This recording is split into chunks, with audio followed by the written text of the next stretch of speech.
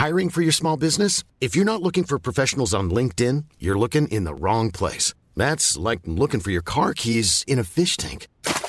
LinkedIn helps you hire professionals you can't find anywhere else, even those who aren't actively searching for a new job but might be open to the perfect role. In a given month, over 70% of LinkedIn users don't even visit other leading job sites. So start looking in the right place. With LinkedIn, you can hire professionals like a professional. Post your free job on linkedin.com/people today.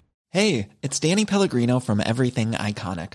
Ready to upgrade your style game without blowing your budget? Check out Quince. They've got all the good stuff, shirts and polos, activewear, and fine leather goods, all at 50 to 80% less than other high-end brands. And the best part? They're all about safe, ethical, and responsible manufacturing. Get that luxury vibe without the luxury price tag. Hit up quince.com/upgrade for free shipping and 365-day returns on your next order. That's quince.com/upgrade. Burrow is a furniture company known for timeless design and thoughtful construction, and free shipping, and that extends to their outdoor collection. Their outdoor furniture is built to withstand the elements, featuring rust-proof stainless steel hardware, weather-ready teak, and quick-dry foam cushions. For Memorial Day, get 15% off your Burrow purchase at burrow.com/ACAST and up to 25% off outdoor. That's up to 25% off outdoor furniture at burrow.com/ACAST. The information depicted in this podcast is purely for informational purposes only. Please consult your healthcare professional before making any changes to your lifestyle or routine.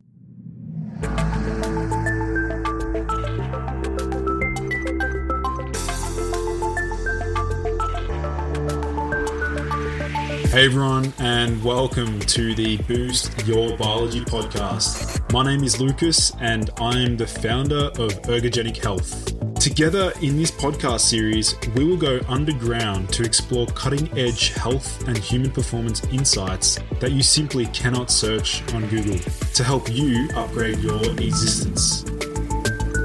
So, without any further ado, let's jump into today's episode. What's up, everyone, and welcome back to the Boost Your Biology podcast. Today, we have two very special guests joining me on the show, of which Dr. James O'Hara is at Merrick Health, and Dr. Kyle Gillet will also joining me on the show. So, gentlemen, welcome to the show. Thank you for having us. Awesome. Yeah, Lucas, thanks for having us. I do just want to clarify, I'm a nurse practitioner. I don't have quite the stature of Dr. Kyle Gillet here. We could probably make a joke. A naturopathic doctor, an MD, and a nurse practitioner walk into a bar. So it's a good group to have today. Awesome. So maybe James and Kyle, do you want to let my audience know a little bit about what you both are really passionate about currently and the type of work you do on a daily basis? Absolutely. James, I'll start if you don't mind. Lucas, I know that we've chatted quite a bit before, but in general, I'm passionate about what I'd call holistic medicine. So this is approaching medicine from every different angle. So, if you want your body to be a race car, then you want to have a head mechanic like a pit crew leader. And if you want to function well, like in Formula One, then you're going to want a good pit crew driver that knows about every aspect. So they just don't know about, carburetors specifically. They don't only know about, different types of fuel, and they don't know just about race strategy. So they're there to advise you and look over you. So that's what I'm looking at. I'm well-versed in functional medicine, of course, well-versed in traditional medicine, allopathic medication, also supplements. So a little bit here, there, and everywhere. I think it's important that the individual who's looking for optimal performance not only has a primary care provider, but has somebody that is, well in tune with their specific goals and needs. Yeah, I love that. And James? Yeah, I think we share a lot of similarities. I'm a big fan of preventive medicine. That's actually what drew me into continuing my education on to become a nurse practitioner, was working in the cardiology field and seeing these largely preventable cardiovascular events, and knowing that there's things I can do, steps that I can help others take to prevent these things from happening, improve quality of life. And then, out of that, we don't want to just prevent disease, but also have optimal health, optimal, productivity, whatever it is that somebody's trying to optimize. For myself, I enjoy like athletic performance, being able to see progress in the gym, progress when I'm learning things, picking things up. So smart supplementation protocols that can help people get to those goals, smart prescribing to help people get to their health goals. And I'm a big tool guy. So I have, a lot of different tools, and you have to have the right tool for the job. So that's why I really like the integrative approach, where you have both the best of the pharmacology, the best of supplementation, and then lifestyle is really going to be the foundation before you move on to either one of those. So that's just a brief overview and kind of how I approach things. We always want to balance risks and benefits. And a lot of times what people want to achieve and what nature gives them, you end up about somewhere in the middle there, depending on your genetics and what you can build around that. Yeah, awesome. We'll definitely be diving deeper into, risks and benefits throughout this podcast for those listening in. But I'd really like to start out by discussing testosterone and SHBG. I mean, that is possibly the most frequent question I get asked is, how do I lower SHBG? What's the function of SHBG? So maybe we can get a discussion around, first of all, what is SHBG and why does the body even produce it in the first place? So SHBG is sex hormone binding globulin. It's the main protein or globulin that binds sex hormones, so androgens and estrogens both. So most strongly it binds DHT, your most androgenic hormone, and then it binds testosterone and then some minor androgens, and weakest with estrogens, for example, estradiol. So it's produced primarily by the liver, and its half-life is around 1 week. So if you think about SHBG, because it's a protein, it can help these sterile rings that it binds to theoretically cross membranes easier. For example, cell membranes, for example, the blood-brain barrier. So it's also a regulatory function. In general, the lower your SHBG, so think insulin resistance or genetic polymorphisms, the faster you can metabolize your testosterone and especially DHT. So that's kind of where it comes from in its function. Whether it's good or bad seems like the primary debate. That's it. James, in terms of your clinical experience, I guess looking at blood work and analyzing, these labs and things like that, when it comes to SHBG, I mean, have you seen people generally feel better with, let's say, higher levels of SHBG compared to, let's say, lower levels? Or what have you seen clinically? So it's very difficult to tell just based off the blood work, because some people will be, very sensitive to their testosterone levels, free or total. And some people will be clinically hypogonadal or very close to it and feel just fine and feel incredible, actually. So there's a lot of variation. But as far as SHBG, I really look at the clinical picture. So somebody can have a low total testosterone and a low SHBG, and then their free testosterone looks to be in a very good place. And I don't know how far off into the weeds we want to get here. There is some in vitro data that supports that SHBG may actually facilitate a stronger gene response to androgen signaling. So while that's not well established in people, like an in vivo model of study, we do see some data there. So really it looks at the clinical picture. A lot of the guidelines for treating testosterone use the total testosterone as a threshold. They don't really look at the SHBG, the total testosterone. There's less data there. So it's really about looking at the clinical picture for the patient. But in general, there are instances where you have somebody with a great total testosterone, a great free testosterone, a low SHBG, and they'll be complaining of, they have a decrease in libido. And I've seen an anecdotal case or two where we make some changes, get the SHBG elevated, and then the libido is restored. So it can function as a transport protein specifically to the prostate. There is evidence of that. There's actual SHBG receptors on the prostate. Mm-hmm. So it's widely variable. It's hard to give an exact answer, but I do love to have this discussion and talk about the data that is out there for us to look at. It really is a fun discussion because a lot of people are really fixated on just looking at the numbers, right? Like everyone's hyper focused on labs and they just want their free T to be as high as possible.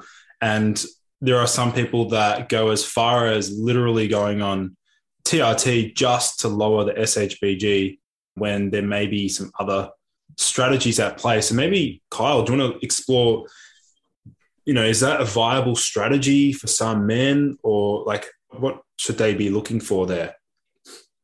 For 99% of men, they shouldn't go on TRT just to lower SHBG. I have seen men with natural testosterones well north of 1,000 that want to go on TRT with normal free testosterone because of a high SHBG. So cases like that, there's obviously a lot of other things, and we'll touch base about boron at some point, I'm sure. But another interesting corollary to James's point about SHBG receptors in the prostate is a potential application for high SHBG being good for prevention of androgenic alopecia.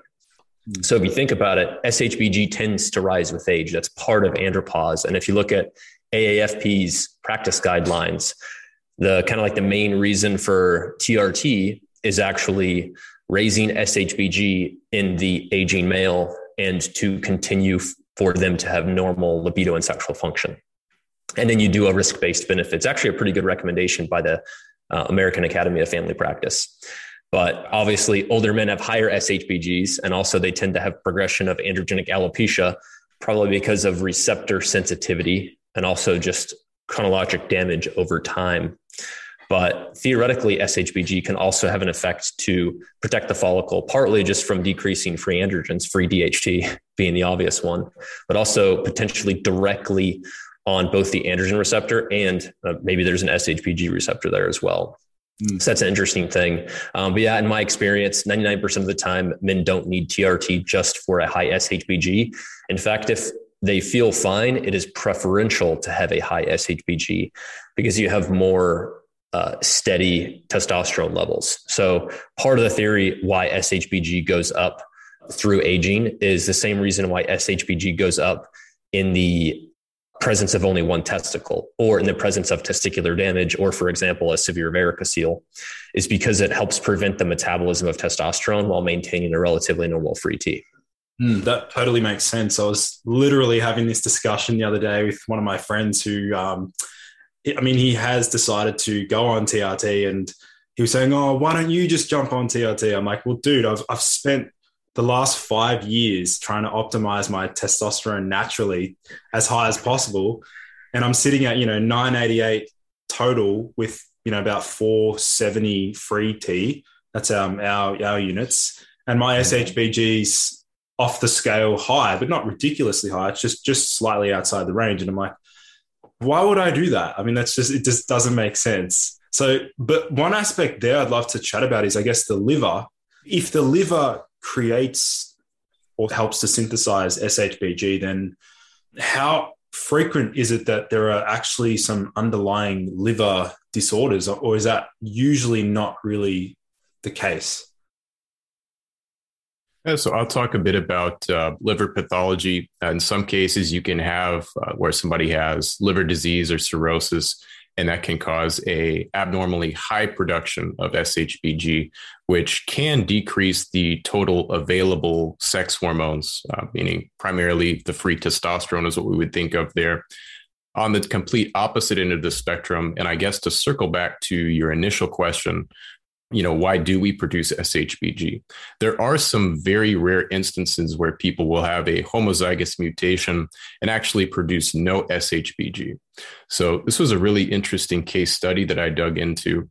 And a male who had a very, very low total testosterone still had a normal free testosterone because of the absence of SHBG and developed normally.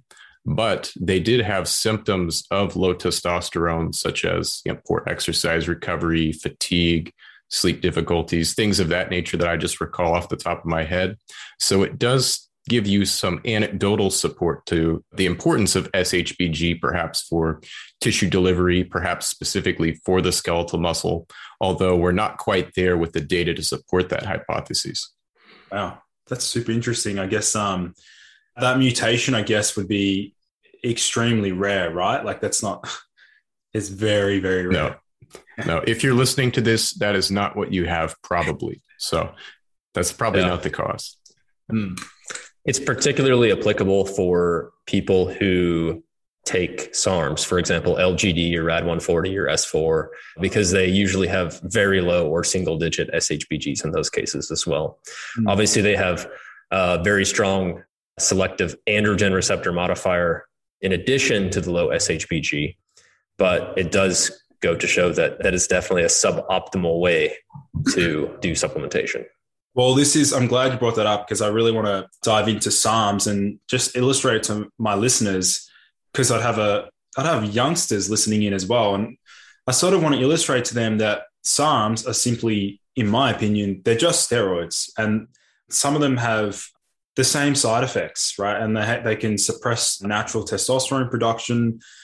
And I want to hear it from you guys in terms of what you've seen clinically. I'm sure you've had to help men recover from SARM abuse. So what does that recovery state look like? What does that journey look like? And what have you found works in clinic?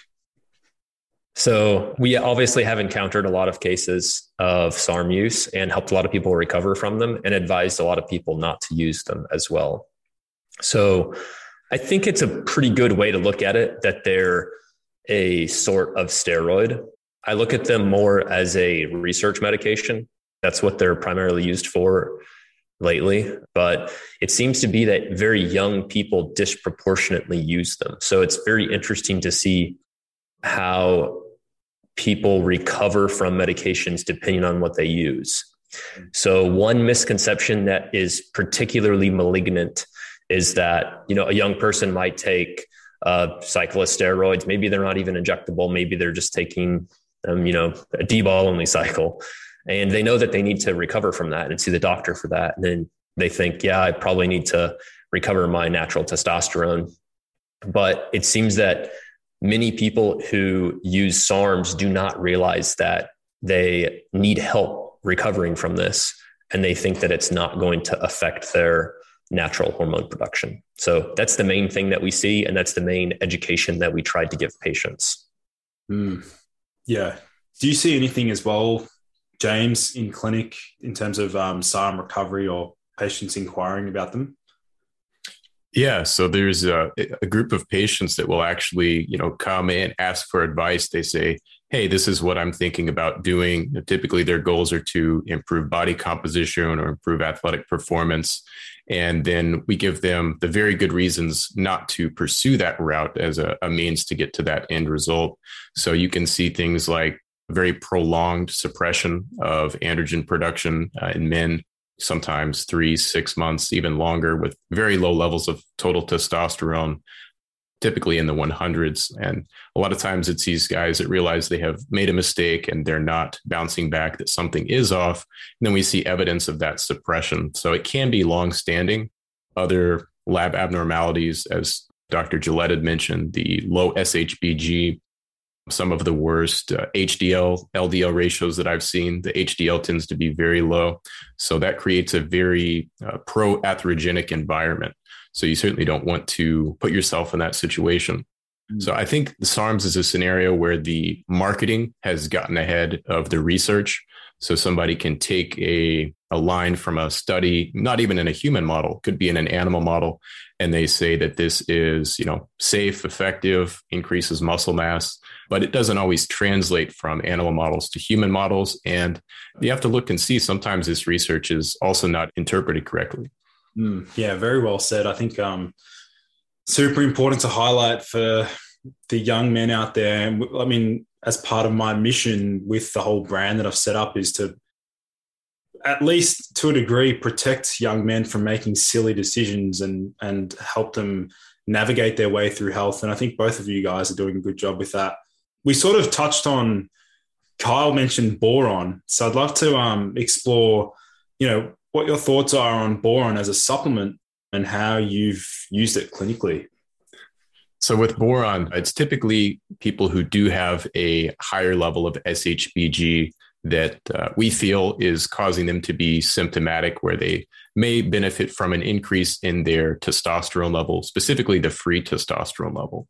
So a couple of compounds like boron or stinging nettle root have been shown to increase that free or bioavailable testosterone.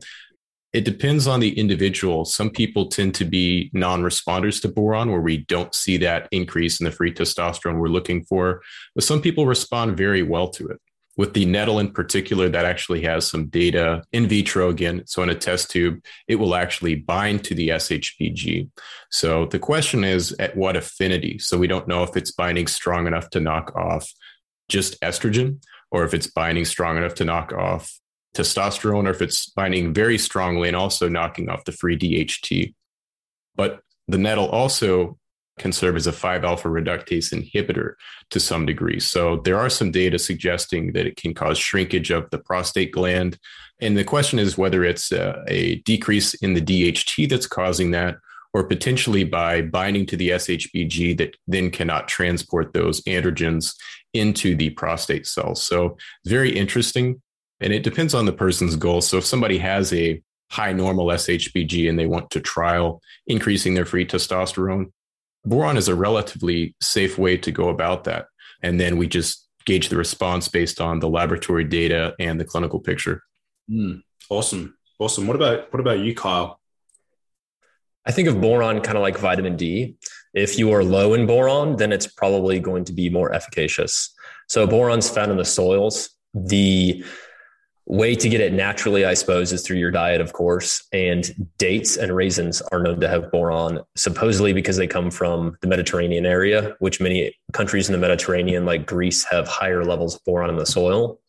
So perhaps boron in the soil is something that our farming and food production community should consider. But it's one of those things where I think of it just like vitamin D. The less you have, the more it's probably going to help you.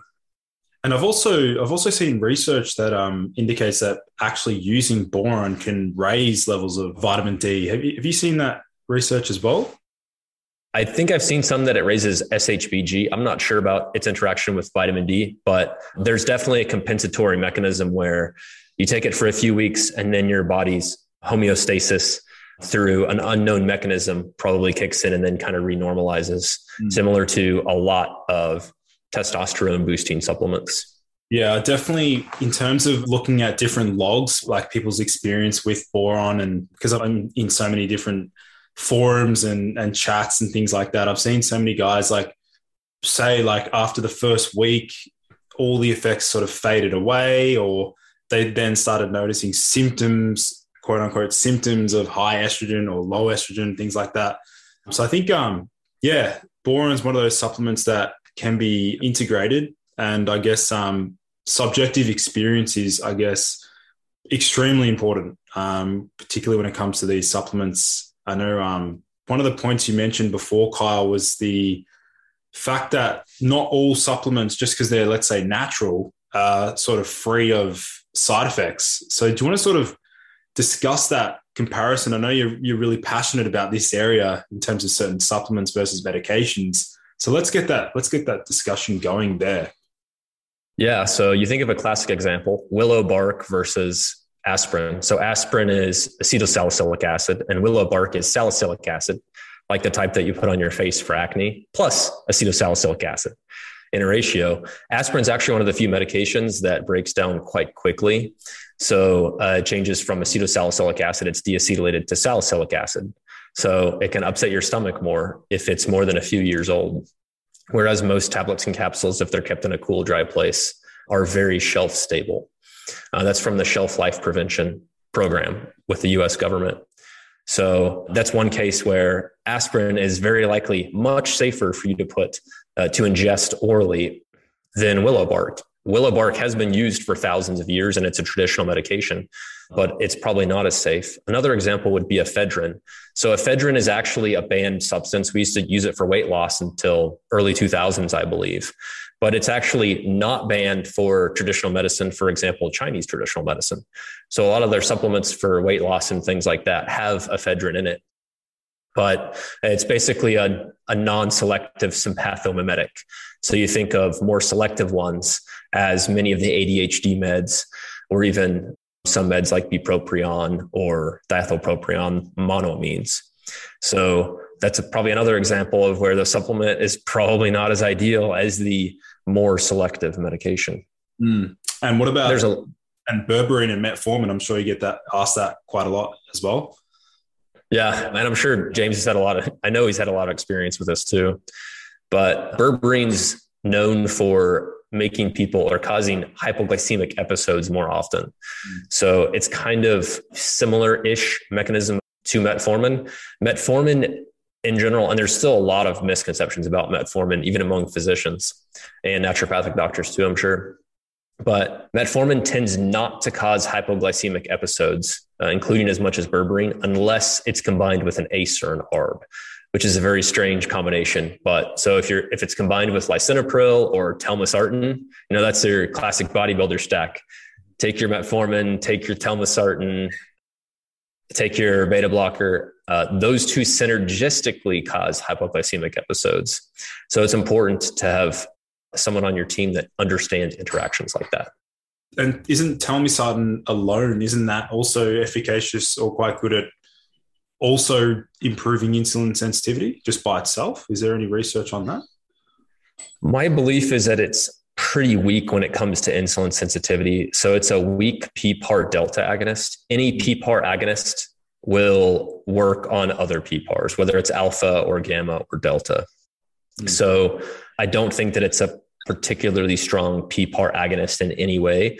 Whether it's clinically significant is actually still unknown, but it certainly doesn't hurt that it has that as a property. Yeah. Yeah. What about yourself, James, in terms of that natural?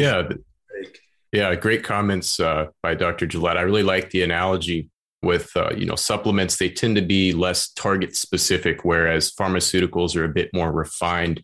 So you have a very narrow target that you're trying to, affect in one way or another with a pharmaceutical. And even metformin kind of gets a rap as a dirty drug because it has multiple different mechanisms of action, multiple ways it affects things, the GLUT4 upregulation in skeletal muscle, also decreasing glucose output by the liver.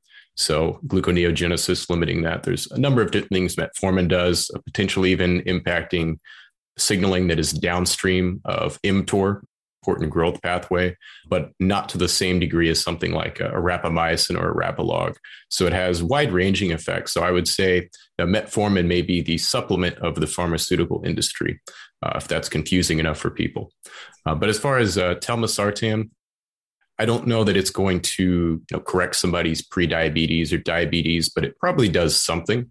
So if there's something that has a good safety profile that's well established and that's going to be better than an alternative unit, than an alternative medication, that is, would probably be smart prescribing. And there are some interesting case studies out there published like in by the American Heart Association. Can't recall the specific journal, but there was a case where an individual was switched from telmisartan to losartan, I believe it was, and then he had his glycemic indices worsen, was switched back, and then they saw the improvements again.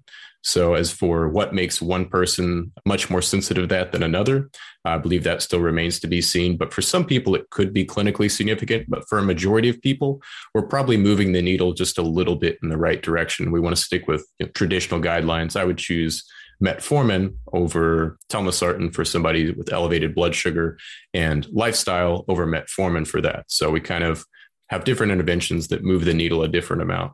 Yeah, it's always hard to look at the modern research, Western medicine's, analysis of certain medications, and then to also factor in or include some of the historical uses of some of these like herbs, like goat's rue, which is the original source of metformin. But things like that totally make sense.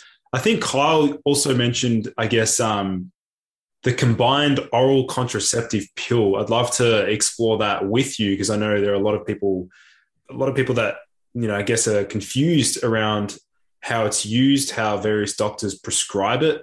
So maybe did you want to talk about your experience with this particular medication? Yeah. So the most close natural analog to oral contraceptive pills is actually bioidentical hormone replacement therapy, which is interesting. So you'd think that if your physician is prescribing you oral contraceptive pills of synthetic progestins or estrogens, that they would probably be very well versed in bioidentical hormone replacement therapy, which may or may not be the case. But you can look at different classes of both the estrogens and the progestins. Progestins is synthetic progestogens. So you have your androgens, your estrogens, and your progestogens. And these progestins can come from many different sources. One is testosterone, one is spironolactone. But depending on the type of progestin that you pick, it has different advantages and disadvantages. For example, there's ones that are testosterone derived. Drospirenone, I believe, is one of the generics that's fairly commonly used. There's another common generic, levonorgestrel. But anyway, a lot of these, even though they're testosterone derived, they actually have anti-androgenic properties. So they can have an effect both on SHBG and your platelets, depending on the estrogen that's used. And for some of the oral contraceptives, there's two of them, the mini pill and then Slind, that actually don't have any estrogen at all. But usually you have your higher dose combined, or COCPs, and those include high doses of estrogen, usually ethinyl estradiol. Then you have your lower doses, again, usually ethinyl estradiol, which is a very strong synthetic version of estradiol that's around 100 times more potent. So when you take, a lot of my patients ask me, well, if I get my hormones via an IUD, will they go systemic to some degree? The answer is yes. And also they ask me, well, if I get an implant like the Nexplanon, which is much better than the original Implanon, will that go systemic? And the answer is yes. And the depot shot, yes, it all goes systemic, just to different degrees. And it's important to remember that they skip that first pass metabolism. So when first pass occurs in the liver, the higher your dose, usually of synthetic estrogen, but also depending on your oral progestin, it will increase SHBG more. And there's been many papers, I believe one fairly recently from the British Medical Journal, BMJ, about how they postulate that the higher the SHBG, the more dysregulation of the coagulation system you have, the higher your platelets and the higher risk of clot. And it does appear to be that way, where the higher your dose of synthetic estrogen, the higher your blood clot risk, of course, on top of preceding risk. And then depending on your progestin, the specific type that you choose also tells you what your risk of VTE, or venous thromboembolism, will be. So it's very important to choose one that both has the benefits depending on your specific situation and also the risk. And then some people, after I give that spiel, they say, well, this sounds horrible. They sound like they have a ton of side effects. A lot of the side effects are just a bump up of your baseline risk. So assessing your baseline risk will help a lot as well. And also keep in mind that these are contraceptive pills. I see these as things to be used for contraception and not really to be used for, PCOS or off-label things or dysmenorrhea. I think addressing the cause is better in that situation. But if you need contraception, having a child at a bad time of your life is horrible for your health. So you have to weigh that as a potential risk as well. Yeah, really fascinating. And even you mentioned there that some doctors are prescribing them to treat, let's say, PCOS and or other, let's say, endometriosis. What's their rationale there? Like, why do they select these medications? They can help ameliorate the symptoms, and they're thought of as generally well tolerated.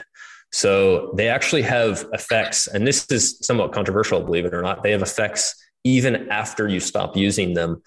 So PCOS is kind of on a continuum, polycystic ovarian syndrome, and probably a quarter of Americans have at least something that's diagnosable as PCOS from Rotterdam criteria or otherwise.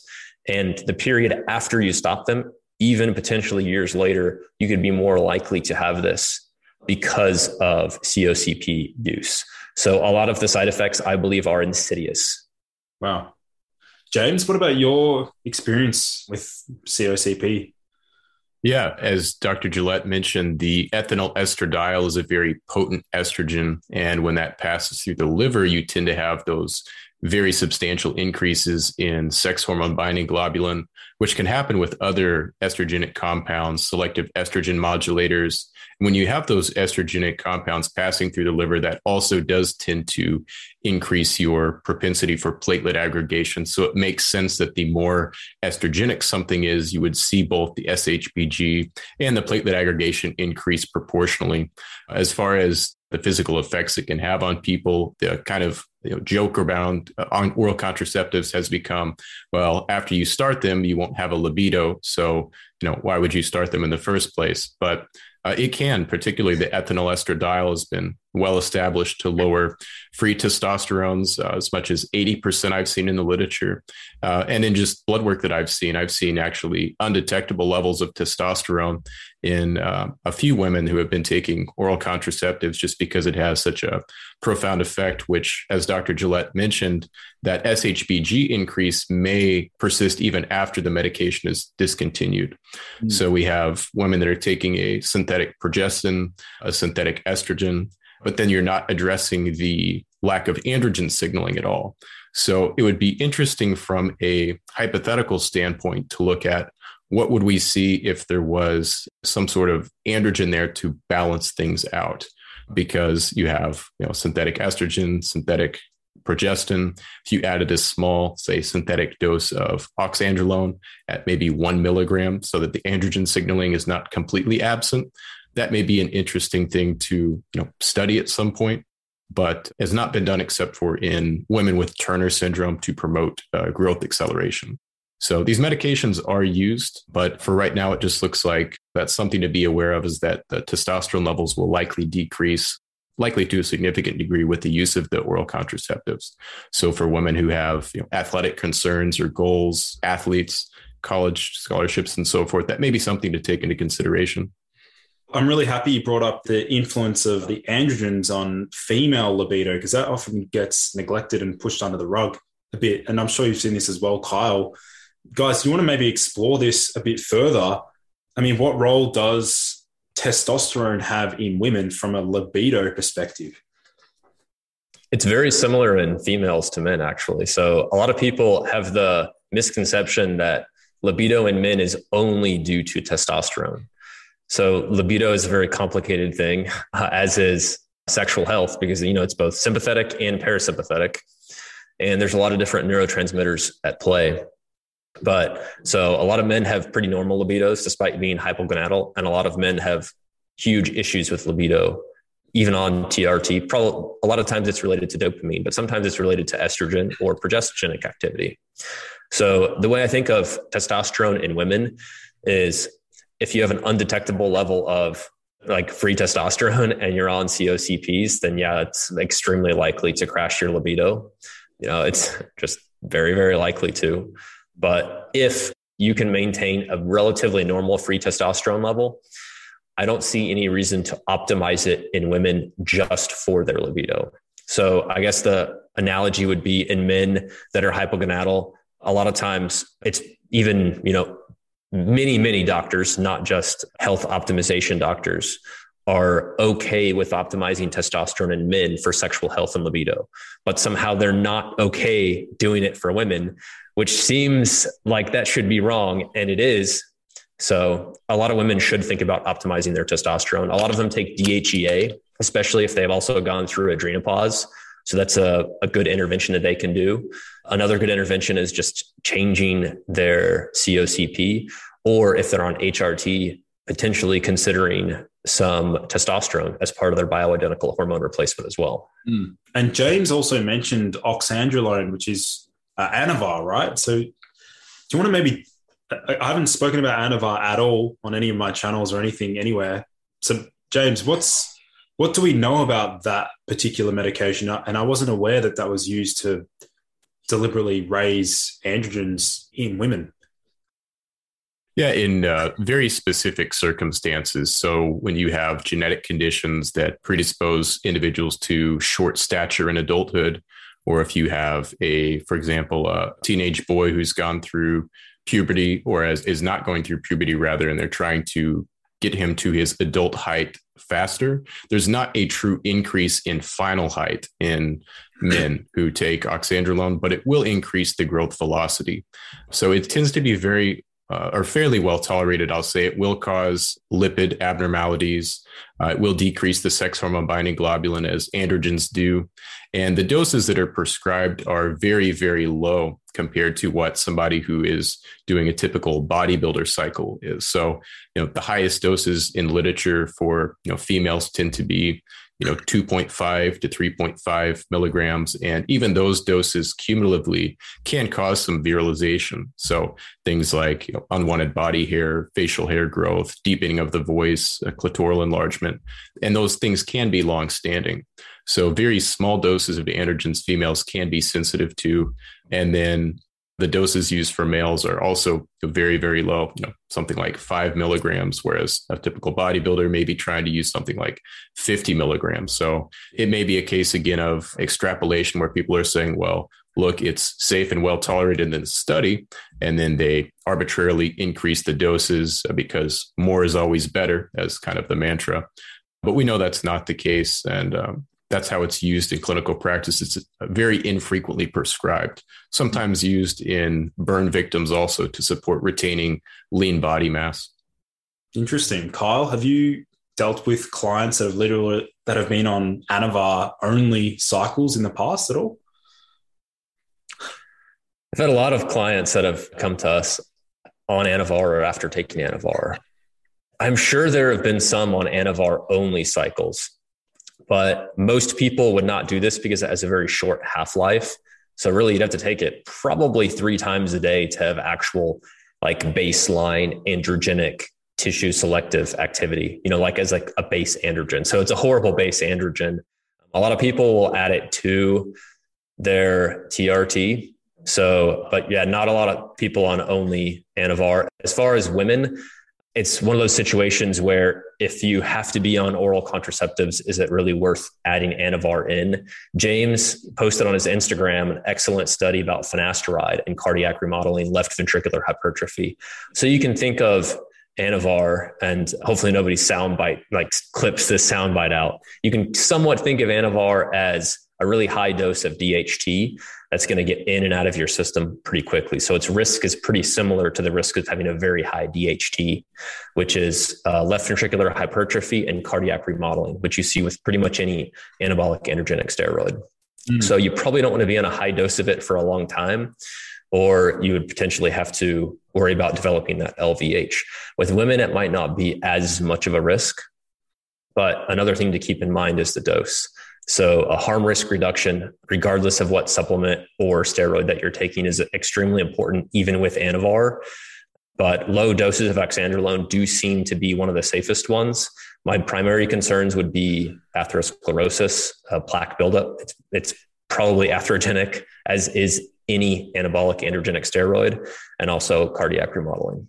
And I'm also glad you mentioned DHT, because that's something I'd like to ask you both around exogenous DHT administration and or topical DHT creams. I'm sure you've had clients inquiring about these, whether or not they brought up that study where it literally shrinks the prostate. Was that the French study? I don't know if you've seen that one, Kyle.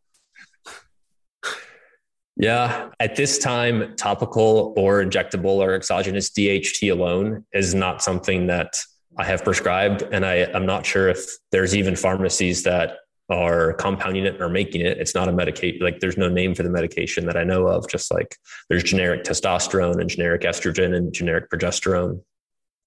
It's definitely an interesting thing, but we're probably 5 to 10 years away from like a common medical use for it, if there is deemed to be one after more research and repeatability of studies like that. Do we suspect it? Like, I know this is future thinking and future analysis here, but do we think that exogenous DHT would cause endogenous suppression of testosterone at all? I'm definitely skeptical, which is why I said repeatabilities of studies like that. Yeah, absolutely.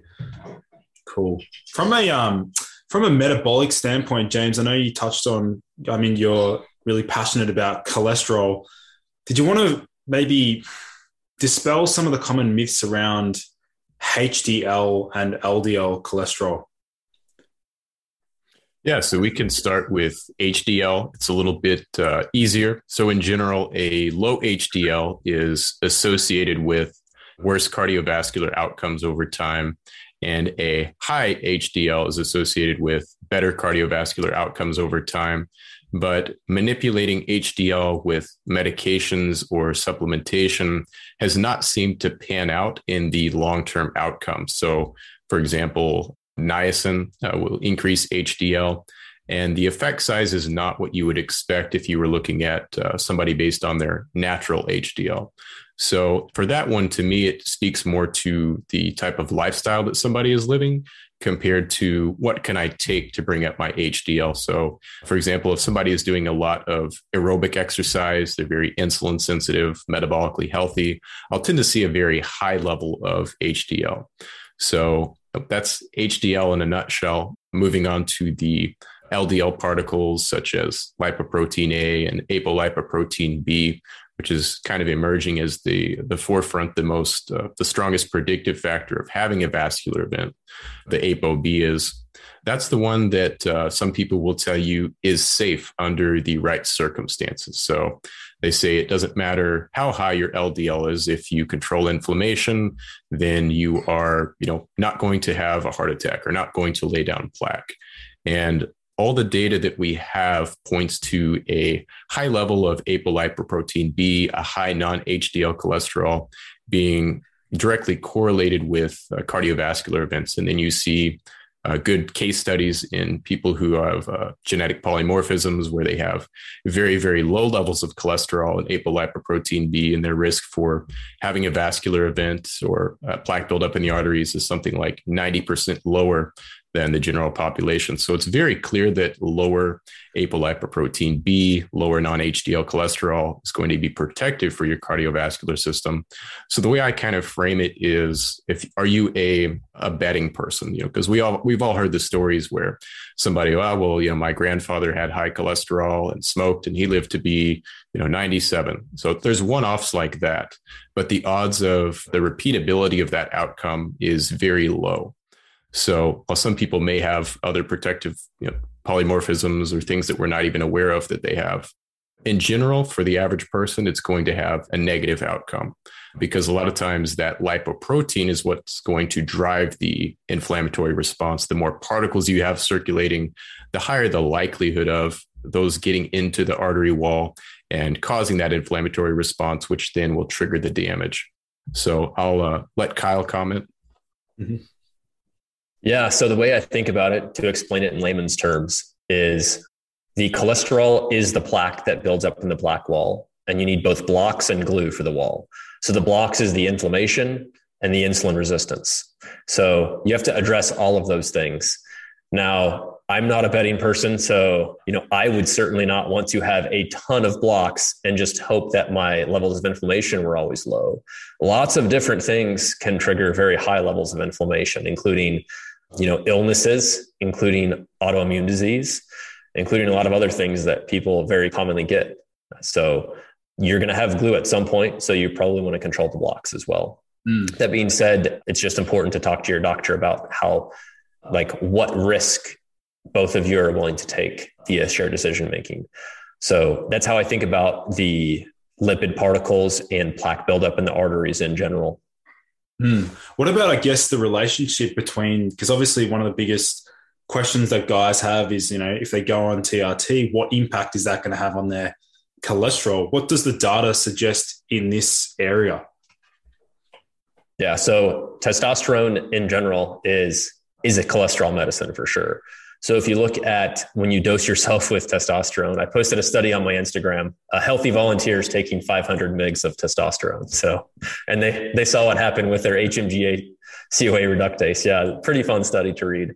But anyway, it basically induces this and then produces a whole bunch of LDL and less HDL. But it's only for a few hours. So like 6 or 8 hours, dose dependent. So now obviously the cholesterol is going to be around in your bloodstream for a while.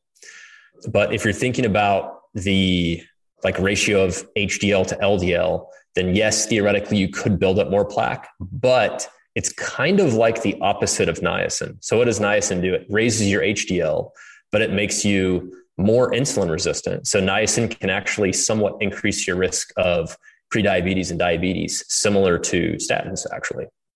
So one of the reasons why niacin probably doesn't work well is because, yes, it helps your HDL a bit, but it makes you less insulin sensitive, and it might give you diabetes. If you just took niacin and you were borderline for a while, it probably would push you into the diabetic range, which is by far worse for your ASCVD risk, your risk of plaque.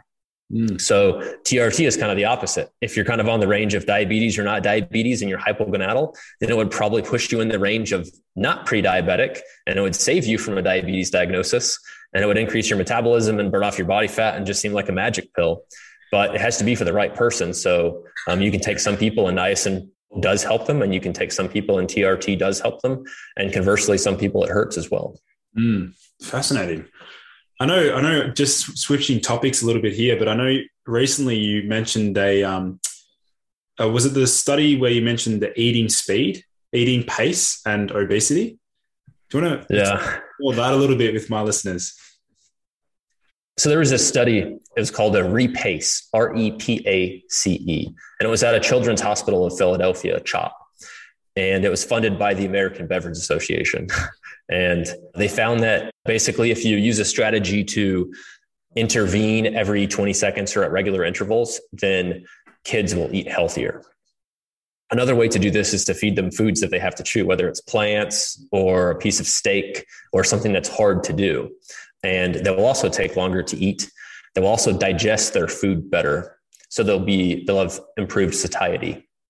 So eating speed can help. There's other strategies that people use as well. In adults, some people like to put their fork down in between every bite.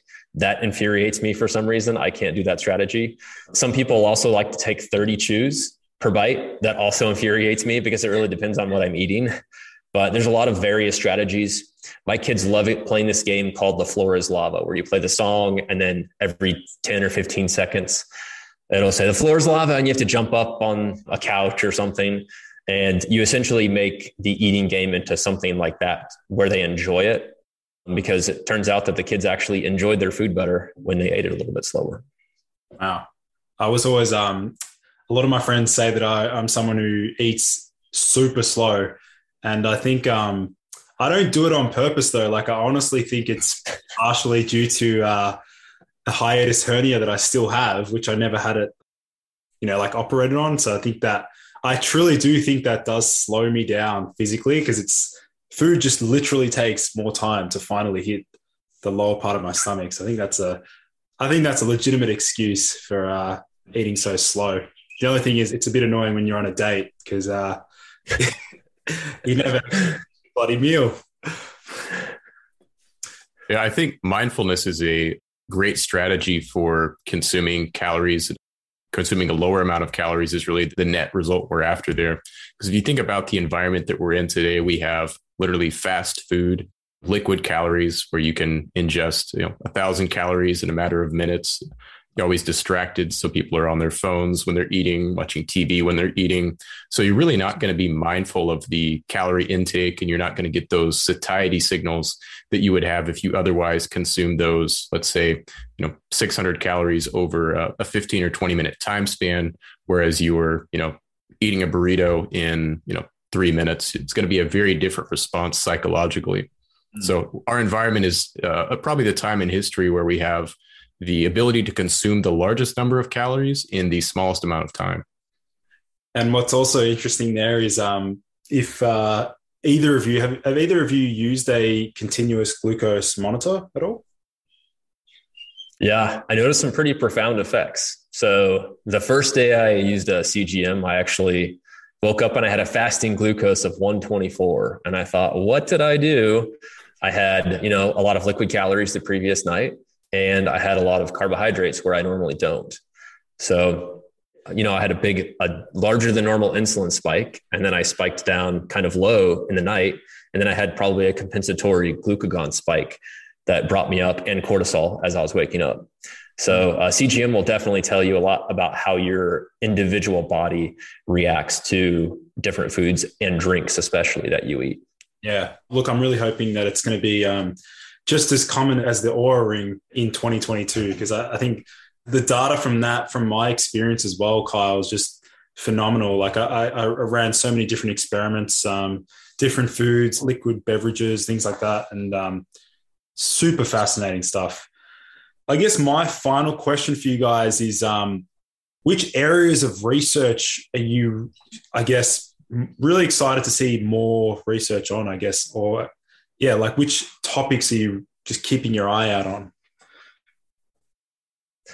One topic that I'm particularly interested in is preventions for male pattern baldness or androgenic alopecia. So there's a lot of different ones that are potentially useful. Dutasteride mesotherapy, it seems like it's just a matter of time until people can go to their doctor and get the injections and have a lot of the benefit and not a lot of the downside. Another one is topical anti-androgens.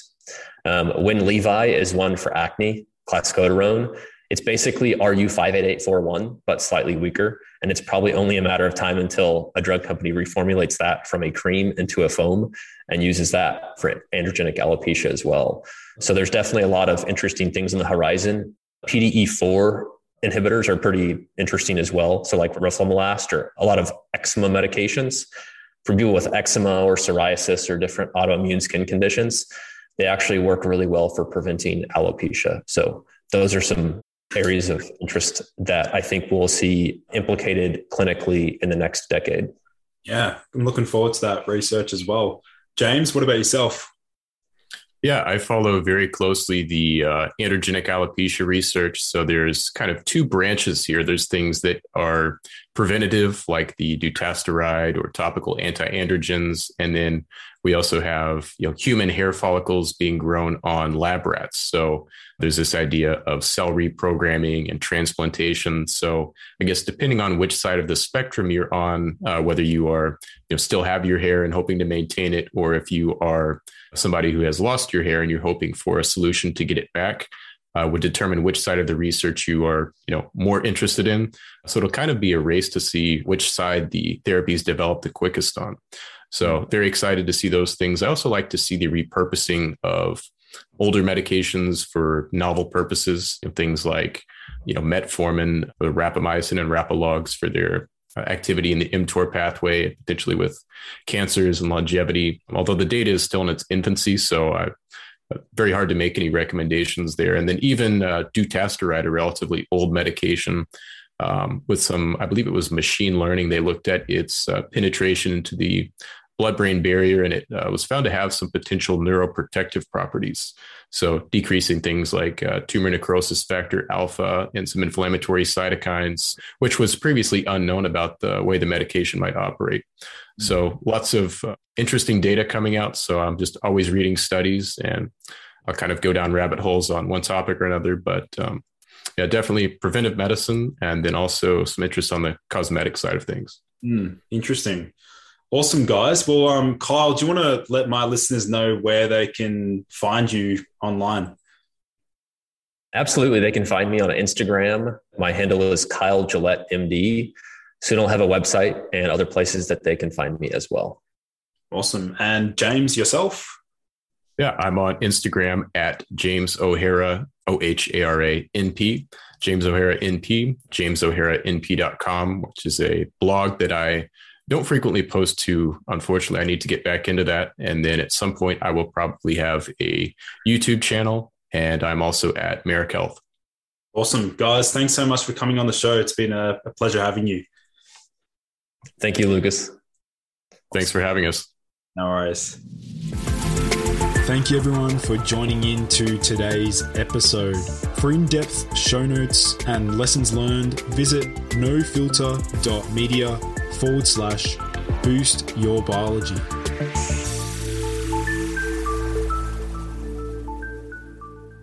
This has been a No Filter Media production. Say what you want. Mom deserves the best, and there's no better place to shop for Mother's Day than Whole Foods Market. They're your destination for unbeatable savings, from premium gifts to show-stopping flowers and irresistible desserts. Start by saving 33% with Prime on all body care and candles. Then get a 15-stem bunch of tulips for just $9.99 each with Prime. Round out Mom's menu with festive rosé, irresistible berry chantilly cake, and more special treats. Come celebrate Mother's Day at Whole Foods Market. Mom deserves the best, and there's no better place to shop for Mother's Day than Whole Foods Market. They're your destination for unbeatable savings, from premium gifts to show-stopping flowers and irresistible desserts. Start by saving 33% with Prime on all body care and candles. Then get a 15-stem bunch of tulips for just $9.99 each with Prime. Round out Mom's menu with festive rosé, irresistible berry chantilly cake, and more special treats. Come celebrate Mother's Day at Whole Foods Market. Planning for your next trip? Elevate your travel style with Quince. Quince has all the jet-setting essentials you'll want for your next getaway, like European linen, premium luggage options, buttery soft Italian leather bags, and so much more. And is all priced at 50 to 80% less than similar brands. Plus, Quince only works with factories that use safe and ethical manufacturing practices. Pack your bags with high-quality essentials you'll be wearing for vacations to come with Quince. Go to quince.com/pack for free shipping and 365-day returns.